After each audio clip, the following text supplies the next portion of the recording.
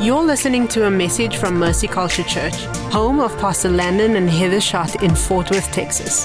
For more information about Mercy Culture and ways that you can be a part of it, visit mercyculture.com. Can we just give it up for Jesus 10 times louder? Come on. He's due all of the glory, all of the praise, all of our adoration. Come on, not just a religious yell. Jesus, you are King of Kings, our Lord of Lords. Jesus, today we came to hear from you. We came to worship you, King Jesus. We came today to hear from your throne room. So we ask that your presence would come, be magnified, that your voice would be clear, that you would shake us out of our comfortability, that you would awaken our spirit men and women, that you would transform our minds. We declare the mind of Christ. Father, that we would discern the hour that we are in, that we would not be Christians, Father, that are walking according to the songs that are being played in this world on our happy, merrily way. But Father, I pray that our spirits would be awakened to the sound of the thunder, oh God, that is coming from heaven, that is shaking the earth in these moments. Father, that we would be people that are full of your revelation, full of your word, full of your truth, full of your joy, full of your strength and your freedom. Let us be heralds of your good news in this hour. So Lord, even right now, we just submit our mind, our heart, our ways, our will to you. Our ideas, all of it, Jesus. This morning, would you transform us? That we would hunger for more of you, that one outpouring would not fill us. But Jesus, every time that you pour out, every time that you come, it causes us to be more and more and more hungry for you. So Lord, I even pray, if that's a thing, Lord, for a spirit of hunger to come into this place right now. Fill us with a spirit of hunger for your ways, for your word, for your truth, for your presence, for every part of who you are, Jesus, to know every part of you, Yahweh, to know every part of what they sung about you today, Jesus. Oh, Father, we hunger for you. So we say, come and abide. Come and have your way today. In Jesus' mighty name, amen. All right, you may be seated. Ooh, he's in the room. He's in the room. That's where I want to be, where he is. I want to share with you, some of you, before I get into the message, may have heard and just following social media this week that Pastor Steve and Esther, their baby boy Mordecai that they had on a Wednesday went to be with Jesus. And so it's interesting this season that we're in, of the highs and the lows of his outpouring, and then the lows of mourning that you can experience. And I know many of you following along and love the Penates have been mourning with us this week. And what I wanted to just encourage the body of Christ in before I get into this message is that the enemy always comes to try to steal faith and power from a community that is believing for miracles, signs, and wonders. Do you know that they accused Jesus and laughed at him and said, what kind of a God would kill his son? If you're truly God's son, then you can call upon him to just save you right now. But Jesus did not have an earthly mind. He had a heavenly one. And I want to encourage you of the leaders, the type of leaders that God has sent this house, and through the Penates, Elder Steve and Esther Penate, Pastor Steve and Esther Penate, is I have been shaken by their faith in watching them through this process. They have known for a long time the complications with their baby and decided to privately bring it before the Lord. And I watched them prepare to give their son Mordecai to the Lord. This shakes some of our faith because I think we always believe that faith says because God is able, he will. When I am completely now, after watching Pastor Steve and Esther, more convinced when I look at Meshach, Shadrach, and Abednego that they had decided to burn for Jesus. So what is the greater faith that says, oh no, he's gonna show up and save us? Or no, I'm willing in front of all of you to say whether he shows up or not, he is still God, and I'm gonna declare it now so that you know whether he shows up or not, but we are completely prepared to burn for him.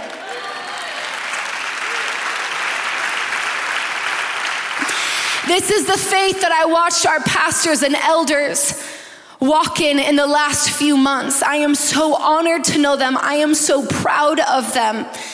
And as we were dedicating the baby on Wednesday to the Lord before he passed, the word that kept coming up in my spirit over and over was this word offering. And I was reminded of Abraham with Isaac. Willing to obey, to worship, to bring an offering, his promised son, no matter the cost.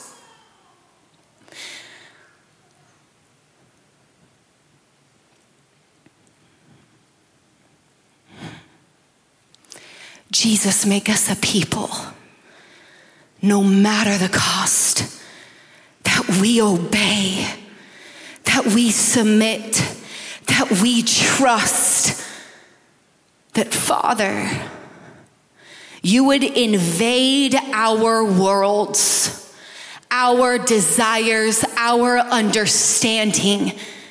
And Lord, I declare Mercy Culture Church will be a people that declares, let your will be done. Not our will, but Jesus, let your will be done. Church, this is what I felt we were just supposed to do, is even an offering this morning is give a praise to God. Can we just give a praise unto him? Jesus, you're a miracle working God. We believe, we trust that you're a good, good Father. Whether you answer, whether you don't, whether you show up, whether you do, King, you are able. You're Lord of Lords, King of Kings. You're a miracle working God. And we declare, let your will be done in the earth as it is in heaven. We give you all the glory and all the praise. Father, we declare the peace of God, supernatural, over the Penates. In Jesus' mighty name, let your comfort and your power and your presence be mighty and supernatural. In Jesus' mighty name, amen. He's good. So this morning, as we transition into the message, we are starting a new series. And I'm so excited about it. If last week you saw the timeline that was up on the screen that Landon had as he was ministering, that there was strategic messages that he had prayed into, that the Lord was causing us to share, to speak on, to preach on, to minister on, to fortify the foundations of this house. And so this morning we start a new series called Strengthening the Foundation of Our Faith. This is so important and this is so exciting because I believe we are in end times. We don't know where we are at in that time period, but what we do know is what the Bible says, that in end times that there will be signs. We have experienced multiple signs that the Bible talks about that will happen before his coming or before his return. One of those things that I will be getting into even more thoroughly into the message is this, that the Bible warns us that in those times, beware of the false teachers, of the false prophets, of the wrong theologies and teachings, because it is coming to snare, not the world, but it is coming to snare the believers of Christ. It is coming so that people would fall away from the faith right before his return. So I believe that this series is so important because many Christians, maybe even in Mercy Culture, we love his presence. But if somebody asked us, what do we believe and why, we would already be shook in our faith. Because we don't know how to answer that question or to truly be a herald of a word and a Bible that we don't know. On top of it, we see all of these YouTube preachers, social media, with everybody's opinions of what's happening in the world and their opinions of who Jesus is. Let me break this down for you. If your faith is built upon what some YouTube preacher, what some social media preacher, or what your friend says about Jesus, because you love them, that you believe their opinion, you are going to find out very quickly that your faith is not what you thought, and all of a sudden will be a shaky, not a fortified foundation. And when the storms begin to come, when the pandemics come, when the fear messages through the media come, all of a sudden you are shaken because your foundation is not on the word of God, and it is not on an intimate relationship with Jesus and being planted in the house of the Lord, but it is by the hearsay of what you have heard about him instead of what you have encountered with him. So this morning I am teaching on a message called this, Who is Jesus? You can text notes to 59090 to follow along. I have a lot of scripture for you this morning. I also very quickly want to give you a resource, because this morning I'm going to be going into some topics, but we don't have a lot of time. I could literally do a series on this morning. But an amazing resource in 2 days, Dr. Michael Brown, who helped me build this message this morning, is releasing a book called this, Why So Many Christians Have Left the Faith. He's releasing it in 2 days. I believe God is just orchestrating so many beautiful things right now. I didn't know until I talked to him this week that it was being released in 2 days. The barcode, can you put it back up there, is on there if you want to pre-order it. But I encourage you to get this book to make sure you are sure that your faith is based upon truth. Because this is the hour we will find out. Let's go to Matthew 16, verse 13 through 20. This is Peter's confession of Christ. It says this, when Jesus came to the region of Caesarea Philippi, he questioned his disciples, who do people say the Son of Man is? They replied, some say John the Baptist, others say Elijah, and still others Jeremiah or one of the prophets. But what about you, Jesus asked. Who do you say that I am? Simon Peter answered, you are the Christ, the Son of the living God. Jesus replied, blessed are you, Simon, son of Jonah, for this was not revealed to you by flesh and blood, but by my Father in heaven. And I tell you that you are Peter, and on that rock I will build my church, and the gates of Hades will not prevail against it. I will give you the keys of the kingdom of heaven. Whatever you bind on earth will be bound in heaven. Whatever you loose on earth will be loosed in heaven. Then he admonished the disciples not to tell anyone that he was the Christ. So Jesus, we say, come in all of who you are. Come, Spirit of revelation, teach your people, secure our foundation of faith in you and in the truth. I pray whatever deception thinks it made its way into this place, whatever deception has made its way into the minds of the body of Christ, into the spirits of the body of Christ, I say go right now in the name of Jesus. Spirit of deception, you have no place in this room. You have no place in the bride. So we say go. Holy Spirit, come. Come with your truth. Come with your revelation and draw us nearer to you, Jesus. Everybody said amen and amen. So there are a lot of ideas that we are hearing about who Jesus is in this hour. Some of you may be shocked because you are so planted and grounded in the word and in your encounters to hear some of the ideas about Jesus. But let me tell you this, let not pride be puffed up today in thinking that you know all of who Jesus is. Because Jesus and his message, it is simple, but the moment you begin to dive into the names and who Jesus is and the facets of all of who Jesus is, you realize there are not enough hours, there are not enough days in our lifetime to fully know all of who Jesus is. But in this, we have found that the body of Christ has begun to make idols of their ideas of Jesus.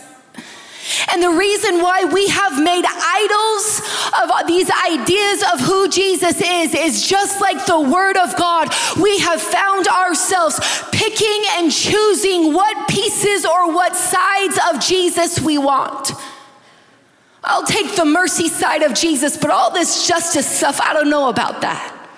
I'll take the grace side of Jesus, but every time they start preaching the truth, man, my flesh sure is offended. Man, I don't know. The way that they say it sounds really harsh. Sounds like many who listen, and even the believers and followers of Jesus that said, how can I receive this message? In fact, when he began to preach on the communion that you're going to have to eat of me, my flesh, and drink my blood, it says at that message, many believers left that day because they were offended at the side or the message of Jesus they were hearing in that moment. And this is what the body of Christ has done. We have decided what pieces of Jesus, creating this idol in our minds of what we want to worship, who we want to be close to, and not letting the judge come in and rule in our lives. Not letting the holiness come in and refine the parts and pieces of our life that we want untouched. This is making idols.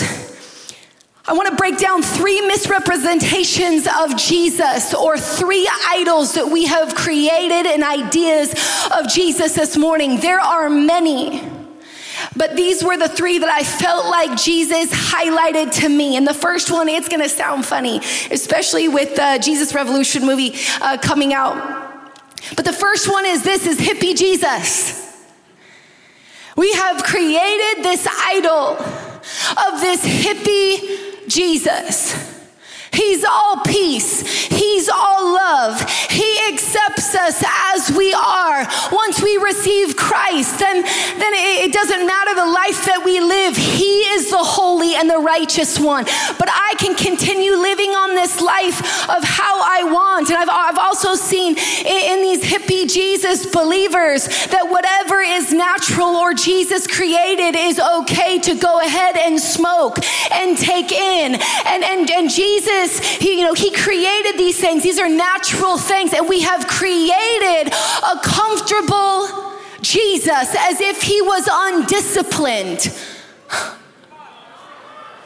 As if he didn't crucify his flesh and say, if you want to follow me, you're going to have to carry your cross also.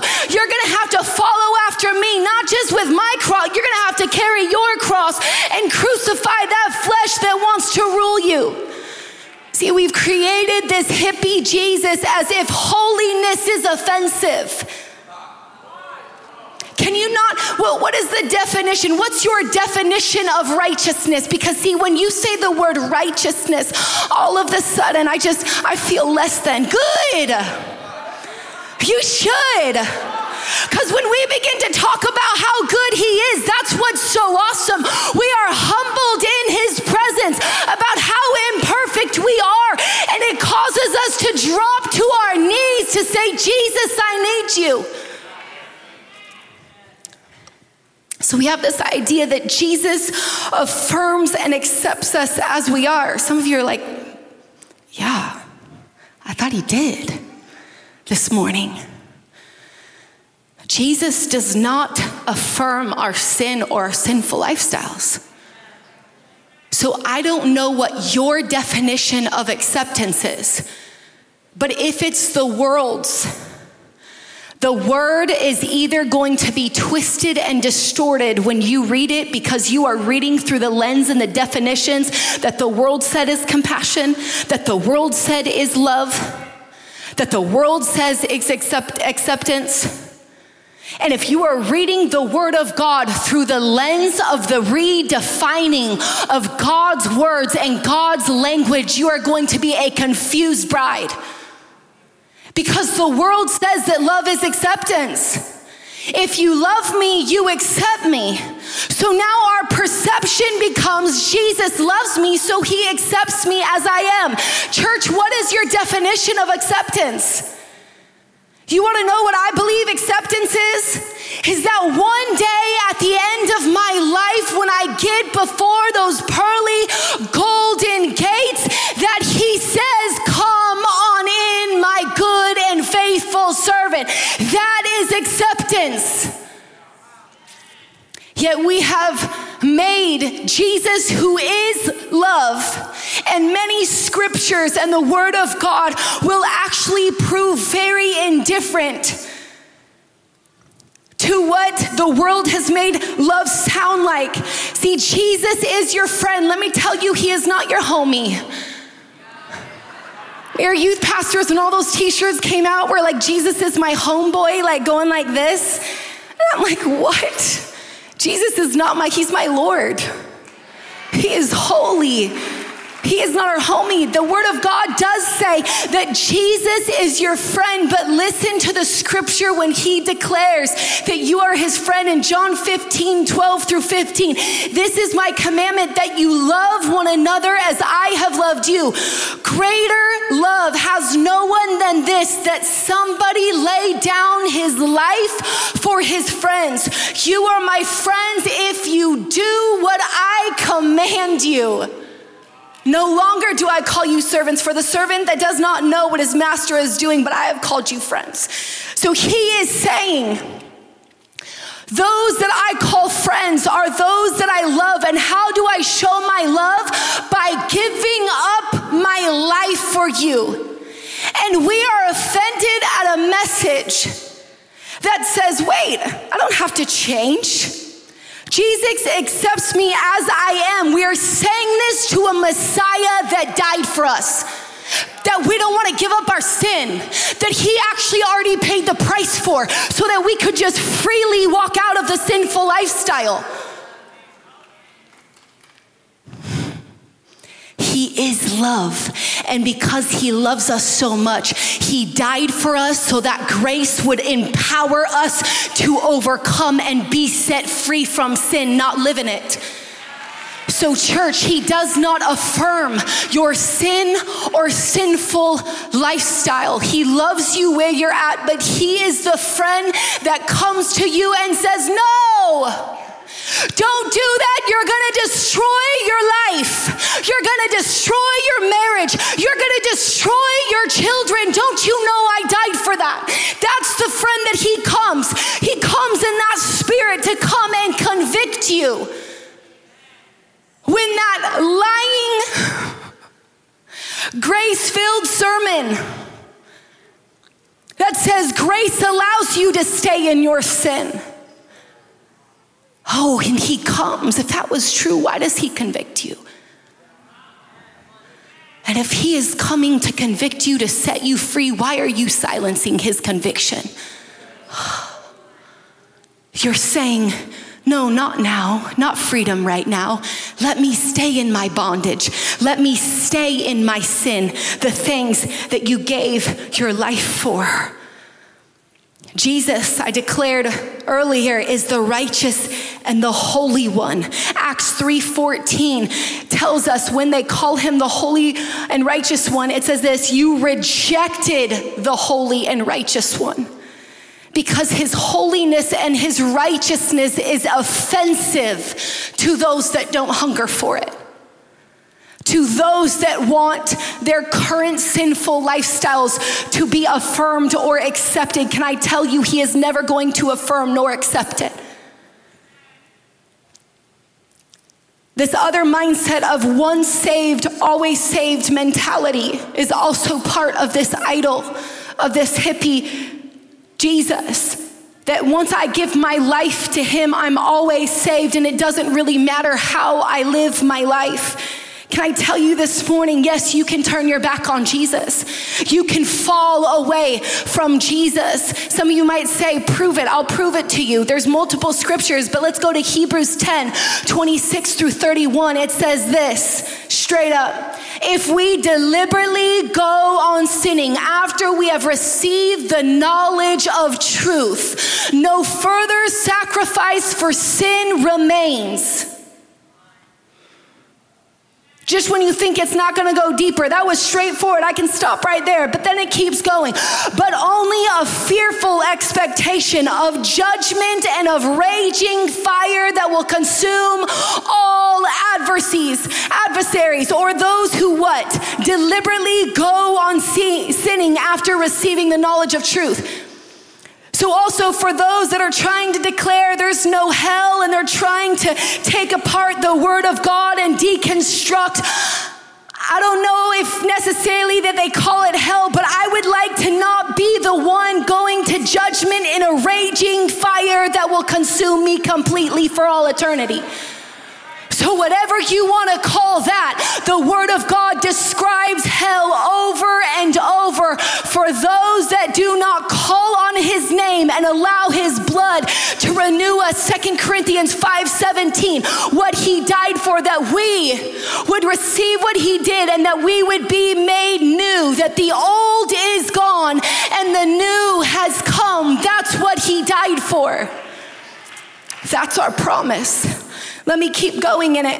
Verse 28 says, anyone who rejected the law of Moses died without mercy on the testimony of 2 or 3 witnesses. How much more severely do you think one deserves to be punished who has trampled on the Son of God, profaned the blood of the covenant that sanctified him, and insulted the Spirit of grace?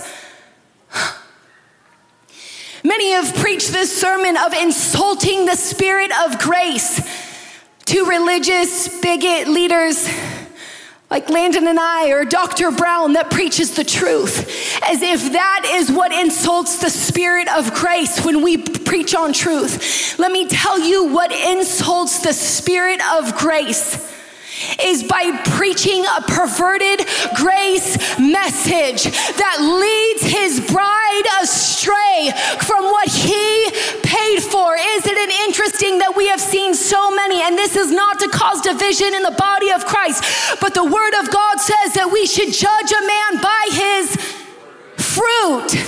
And so if we have seen many of these men and women falling into sin after extreme grace messages, then where is the fruit if that was the truth?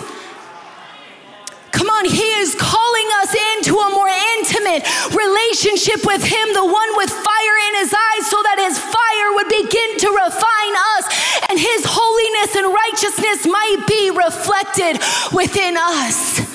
Why? So that the rest of the world, they don't see perfection, but they see a people on fire, humbled, talking more about their weaknesses than their strength. And they are looking at an upside down world saying, where are you from? But wherever you are from, I want what you have. Whew.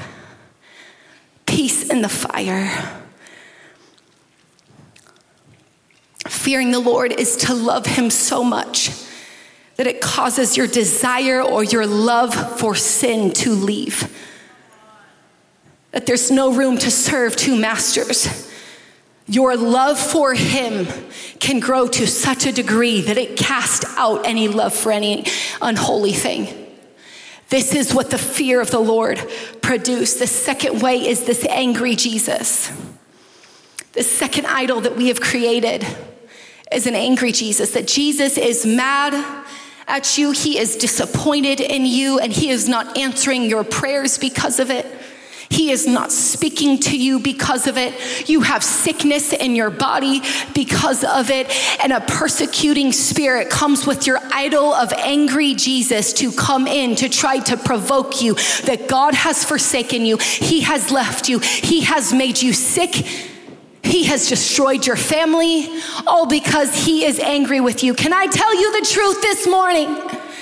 Jesus is your mediator. He is standing between heaven and this earth. He is interceding for you. He is interceding for your body, but more than your body, he cares more about your spirit and where you will spend eternity in. He is interceding for your family. He is interceding for your children. He is interceding over your weaknesses and your struggles. And he is there as a coach in your ear when the enemy, see, this is so interesting. The enemy comes so loud, but the whispers of the Holy Spirit, we have to be a bride that is so intimate with him that we don't listen to the noise and the loudness of the devil of Satan, but that our spirits are awakened when we hear that whisper, that comfort. Keep going. Keep kneeling, keep casting your cares, keep believing, keep asking for a miracle, and he's there interceding for you, church. He is not an angry Savior. He is a compassionate one. The Word of God says over and over again that what he healed because of his compassion. He went after the lost because of his compassion.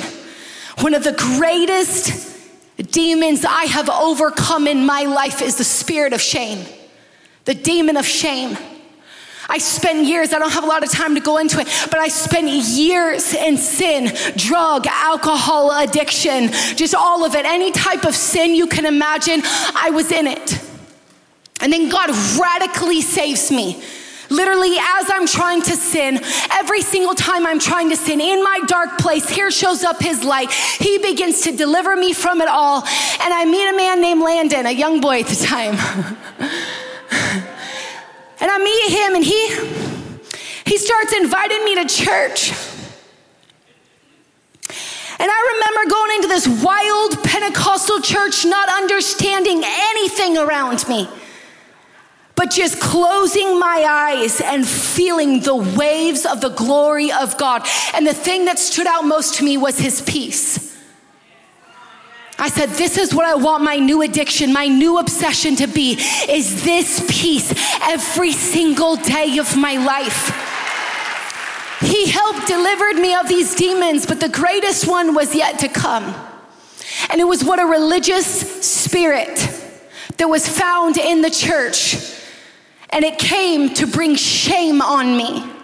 That all of a sudden I was worthy enough for him to come into these dark places to set free, to heal, to deliver. But all of a sudden, now that I'm worshiping in the house of God, I'm not worthy to be here. This is not God. This is not his spirit. This is a demon church.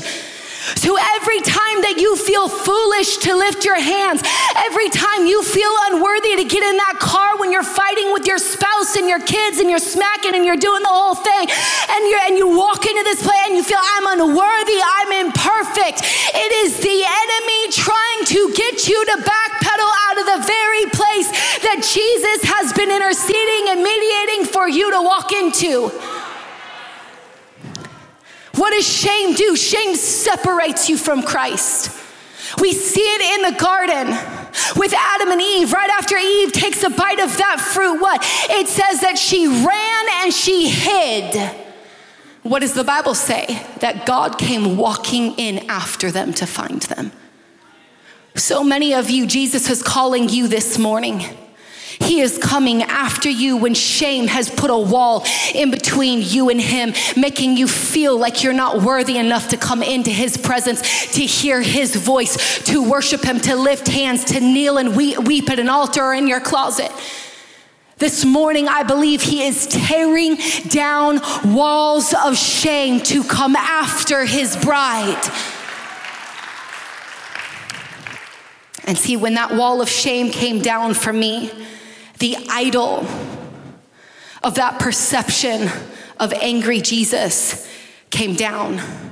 And this heavenly confidence began to replace that shame. See, God is so good. He does not just tear down idols or demons or strongholds. He replaces it with beautiful things. And he comes and he replaces it, the shame, with a beautiful heavenly confidence that you know you are a son and daughter adopted into the kingdom of heaven as his son and daughter with a great inheritance. And not just for you, but from your generation, generations down. See, Jesus is Savior.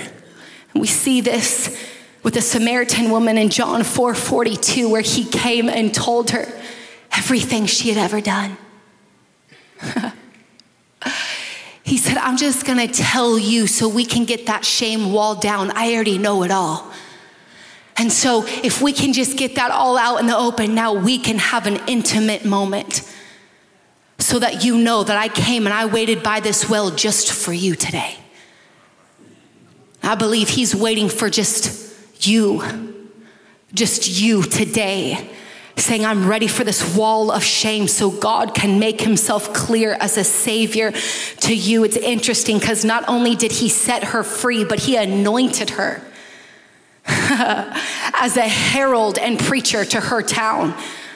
Just for all those religious ones out there trying to say women can't preach, lead, and pastor, it's really funny that Jesus broke down all of the cultural barriers and is meeting with a Samaritan woman at a well to set her free, who happened to be one of the worst sinners, and then anoints her to go and declare who he is. And it says in verse 42, they said to the woman, we now believe not only because of your words, but now we have heard for ourselves, and we know that this man truly is the Savior of the world. It was a sinner Samaritan woman that God anointed as a preacher that brought revival and reformation to a town. That's what a Savior will do in your life if you allow him to fully come in. Luke 19:10, for the Son of Man came to seek and to save the lost. He came to seek you out this morning. He came to seek you out despite that shame. We declare shame go in Jesus' mighty name. Holy Spirit, come. For Father, you are coming to save the lost this morning. If you do not know Jesus, you can intimately at your seat right now ask for Jesus to come into your life. Make him Lord and Savior. Repent for your sin right now. Just sitting in your seat, you can pray that prayer. And the third is this: idol. This historical and futuristic Jesus. I love this because this was my title for it, of how I saw it. And I got to lean into Dr. Brown, and he gave me some theological terms for this as I described it. But I felt like some of these names would hit us and we would understand by these titles. And this is what I have seen with this idol, is that the body of Christ has believed in the Jesus of the Bible. You believe he did the works. You believe he died on the cross. You believe he was risen on the third day and he's coming back again. That's a futuristic Jesus. That you believe all of the promises that he's coming back for his bride. But the church has acted like in this in-between stage that he is nowhere to be seen. There is no relationship. There is no power. There is no evidence of the gifts of the Spirit. In fact, many churches are like what I grew up when I was younger, where they would talk about Jesus like this historical figure, but I slept. I slept through the services because there was no evidence he was real. Do you know that your relationship with Jesus or your daily encounters is evidence that he is real? When you hear his voice, it is evidence that he is alive. Not that he once was and that he is coming again, but the word of God says that what? He is the same God of yesterday, today, and forevermore. He is not just the God of yesterday and tomorrow. He is a present God. So this is what Dr. Brown, I'm not going to pretend I'm smart enough to come up with some of this, that he led me through. Multiple ways that we see the body of Christ not operating in the present with the presence. And the first is what we call orthodox deism, and the second is functional sensationalist. Don't worry, don't sweat. I'm going to break this down very simply for you. If you know the difference between deism and theism, deism is this, that those that believe that a God created the earth, they believe that he created the earth. But what they don't believe is that the creator has anything to do. Once he created it, he stepped away and no longer had anything to do with the humans that he created. They do not believe in the supernatural because that would mean that he was manifesting himself on the earth. They believe he created, he was done. Theism is those that believe that God created the earth, but they also believe that God interacts with those that he created on the earth. And so this orthodox deism is what we see many of these churches and other denominations that we think of as old churches, where they believe that God created the earth, but there is no manifestation of his glory. There is no presence. There is no weeping and sorrow in his presence. The second way is this, that we see as almost the new church that has arisen in the last decade of what we would call functional sensationalists.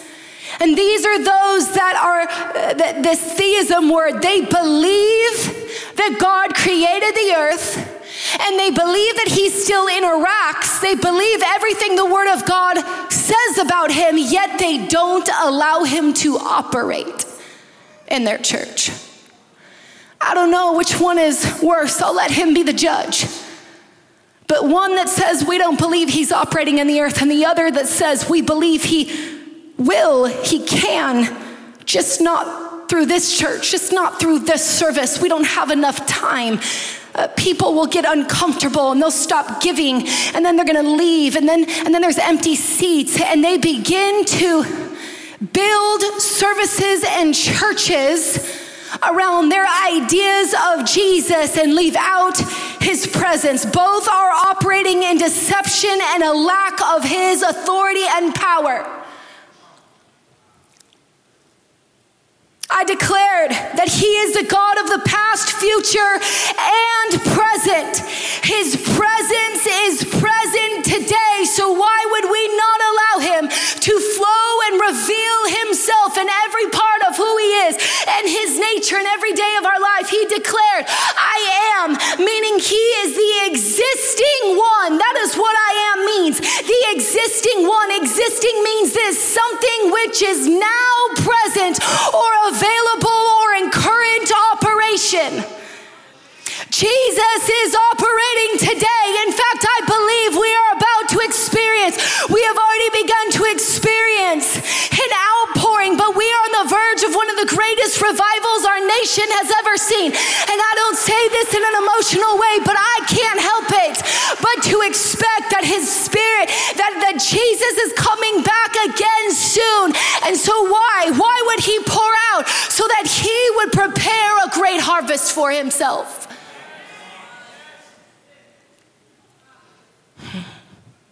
Jesus said, I am the I am. John 8:57 through 58, then the Jews said to him, you are not yet 50 years old, and you have seen Abraham? Mocking him. Truly, truly, I tell you, Jesus declared, before Abraham was born, I am, or what, I existed. And I am here now and exist in front of you. Do you see me? Do you know me? Church, if he is present now, Do you know who Jesus is? Do you know him? Because since the beginning of time, Jesus has been questioned on who he was. People searching of who he was by asking questions of others and what their opinions of who this Messiah was. See, it's interesting that the Pharisees and these people, when the reputation and the words and the swirls start to come out, instead of saying, I have to track down this Messiah and see for myself in his presence who this King is, who this Savior, who this Messiah is, they begin to listen to the reports of others.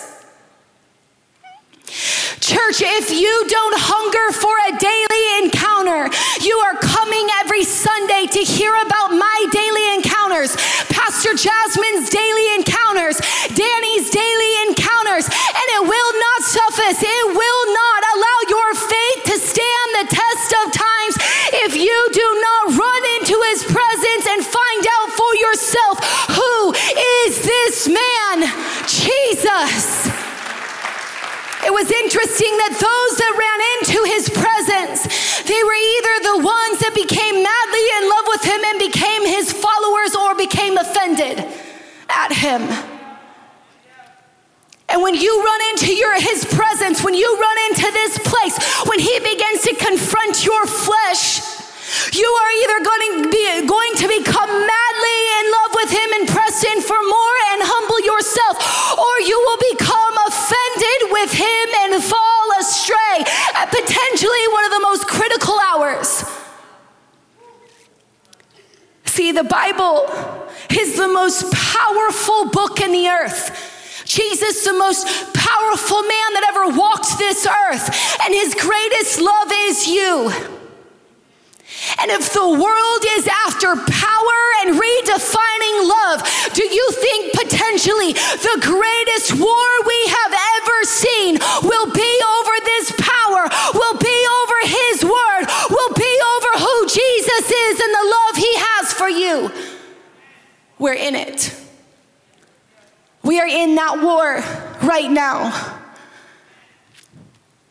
where he is coming after the body of Christ to sway us away from our Messiah. He warns us of it in Matthew 24. Jesus answered, see to it that no one deceives you, for many will come in my name claiming I am the Christ, or meaning I am the anointed one. Any prideful preachers that say, no, I'm the anointed one, listen to me, I'm the only one preaching the truth. They may not come saying I am Jesus Christ, but they will come as anointed ones. And it says this, and will deceive many. At that time, many will turn away from the faith and will betray and hate each other. And many false prophets or teachers will appear and deceive many people. For false messiahs and false prophets will appear and perform great signs and wonders to deceive, even if possible, the elect. See, I have told you ahead of time. Jesus is saying, I am warning you now. Then will appear the sign of the Son of Man in heaven. And then all the peoples of the earth will mourn when they see the Son of Man coming on the clouds of heaven with power and great glory. So 3 quick ways for practical advice to not become deceived in this hour, church. Know your word. Know your word. But let me even give you this statement. If you are reading your word to defend what you already believe, you are using the word of God as your own weapon, so that what your opinion says becomes those false teachers' words for those burning ears around you. All of us have circles. We read the word of God to find truth, to know him more. When we read and open up that word, every single time we humble ourselves, we lay down our opinions and our ways, and we say, Lord, teach us your ways that we may know you and find favor. So one is know your word. And you will see in this book, if you get of Dr. Brown's, he gives many examples of teachers, worship leaders that have fallen away that were theologians. I have to just pause on this really quick. I know I'm running out of time. They were theologians because when they read the word, it became about trying to figure out God. Figure out Jesus. Can I tell you, your job is not to figure him out. He is God. That's where faith comes into play. That when I read Matthew and John and it sounds like it's conflicting, I begin to submit myself, and all of a sudden the Holy Spirit takes over my intellectual mind and begins to show me an actual full and clearer picture of how Matthew saw it and how John saw it. And I actually have a fuller picture when the enemy was saying, how can it be true? Because they don't support each other. When you read the word, invite the Holy Spirit in. It is not to figure him out. It is to solidify, it is to fortify your faith in Jesus. Number 2, stay planted in the house of the Lord. It sounds funny from your pastor, but I need to say it. Because many of theologians fell away, then maybe they didn't have the pastors or the leaders they were submitted to be able to challenge them when theologies or questions and the enemy came at them with accusations to make sure that clarity and a sound mind, the mind of Christ, was upon them. This is why it's so important that you are planted in the house of the Lord, where you will flourish, the Bible says, but so that you have accountability, you have community, and you are purposefully, intentionally submitting yourself despite what the world says about submission. And the third is this: daily encounters. You must daily encounter. And it's in this place where deception doesn't get to speak to you all week. The voice of the Lord gets to speak to you all week. Are you protecting what is most valuable to him? Are you solid in the word of God and your foundation of faith? Are you solid and consistent in your daily encounters so that when those demons come to persecute you, that you will not be shaken? Worship team, come up.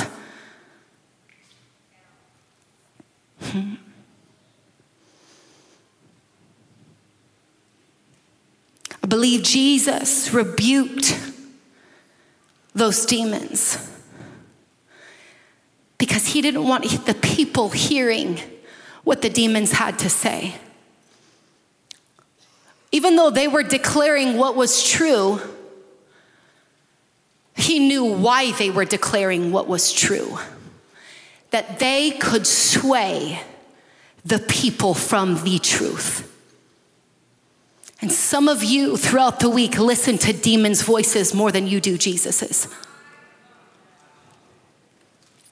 If his power and his authority is in you, why are you playing with demons and listening to them? Why are you allowing that anxiety to rise up within you? Why are you questioning the call of God, the prophetic words over your family? Why are you questioning the things that Jesus has promised you, that he has called you to be a herald of his good news, and all of a sudden that fear comes over you and you begin to retreat instead of tell those people about Jesus? You are spending, church, too much time listening to the demons instead of casting them out. If we would be a bride that soaked and drenched ourselves in his word, in his presence, and in his temple. Do you know what kind of bride we would look like? One ready for his return. We hope you've enjoyed this message from Mercy Culture Church. If this podcast has blessed you, we'd like to encourage you to share it with a friend. To learn more about us, find us on social media and online at mercyculture.com.